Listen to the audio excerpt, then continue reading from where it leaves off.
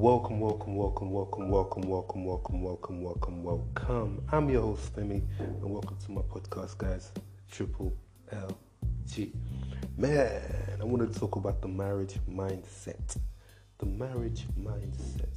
And I think I'm going to speak about it from a man's standpoint, obviously. It's a mindset that I've been in for a long time. That I have, wanted to speak about a lot of the times, and you guys have got the idea that I'm very intentful about what I'm doing, and when I'm looking for a partner, it's all about, the end goal or the aim or the purpose behind it. When you look at the marriage mindset, we look at somebody who is ready to devote their life to, be responsible, be accountable, be dependable, be trustworthy. This goes obviously both ways with women as well. But I think that, we, as I said about the whole, my last podcast about, a ring won't change them. It's the process of understanding where you need to get to before you start looking for marriage. And when I look at a lot of, preachers I've listened to, like Dr. Miles Monroe, that speaks about marriage, and, it really tells the men, to get to know yourself, know yourself very well, know what the Lord has intended for marriage, what it's about, and also what you should expect from a partner or from a husband or from a wife, depending on what sex you are. And I think it's very important to have that knowledge, because knowledge is power, and it's to understand what the Lord says about you in Ephesians 5 as a man, and what the Lord says about you as a Proverbs 31 woman, what kind of characteristics you should have. So when you get to that stage, you don't fall by the wayside. So there's 3 things I wanted to mention, these things are very simple and easy, and this is what things I have learned over time, and I have tried to look out for if I'm looking for a partner, I'll say. One of them is for every man, for every woman, this is very important. It's as simple as ABC. It's communication, right? Communication is the key to making a relationship last. 100%. If you don't talk, there's no communication.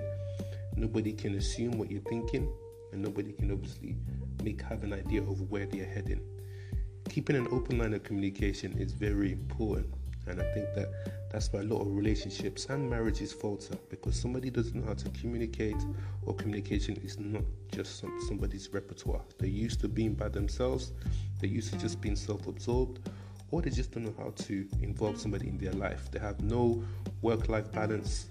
They're just looking for sex, or they're not serious about actually being in a committed relationship. And I said earlier about knowing yourself. Knowledge of oneself and each other is key. You need to study your partner. Get to know them. Study them. Don't go in there with a pre-idea arrangement of what a woman or a man should, or what they think they should be like. Study them, learn to know their strengths, learn to know their weaknesses, so you can help them. Because to me, a marriage would only show or expose you. It doesn't always just be, kumbaya. It's never always like that from what I've got so far.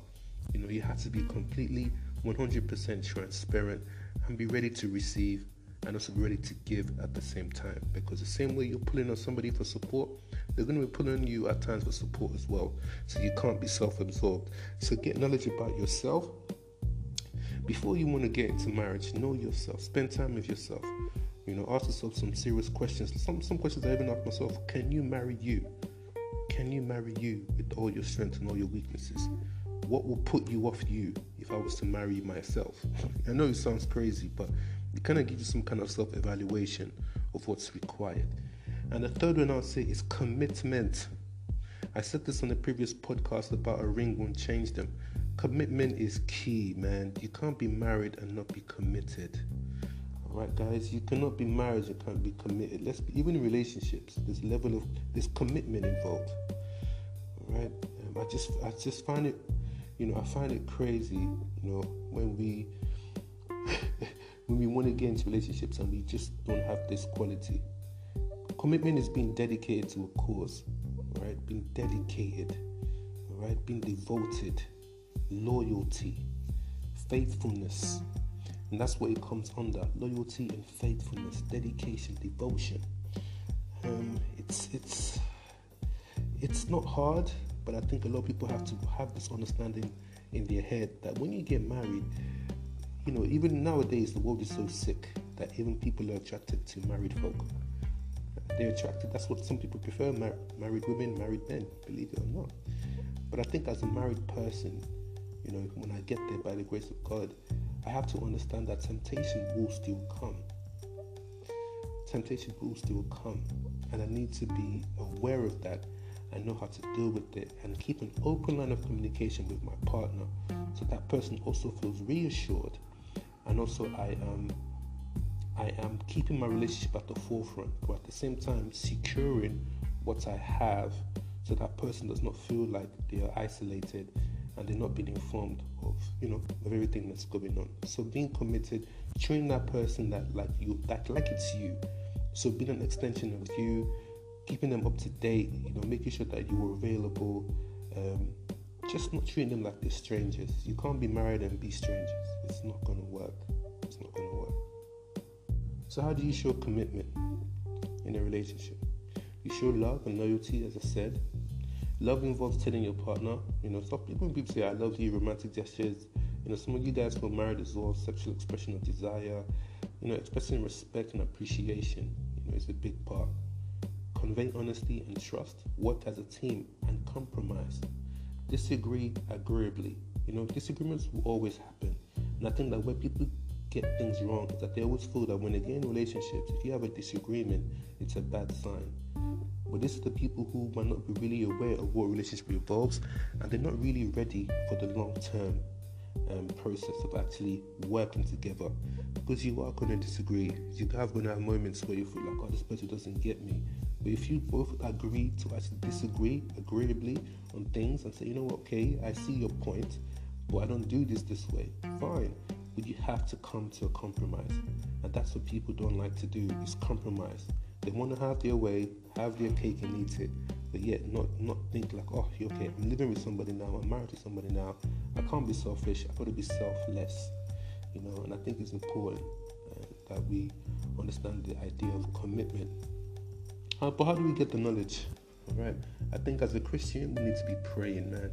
We need to be fasting, we need to be diligently seeking the Lord and asking the Holy Spirit to support us and give us the knowledge that we need. Read the Bible as well, as I said, Ephesians 5, Proverbs 31. You get knowledge of what it takes, the kind of characteristics of a man, the kind of characteristics of a woman that you would need to be able to have a good relationship, right? And understand what is required to sustain a marriage before you start looking for a wife.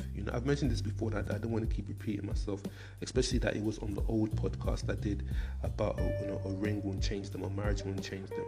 So please listen to that as well, and you can get more of an idea of where I'm coming from. And the last one I'll give before I go, guys, is about being intentional. I didn't mention this in the beginning, but I'll say intentional.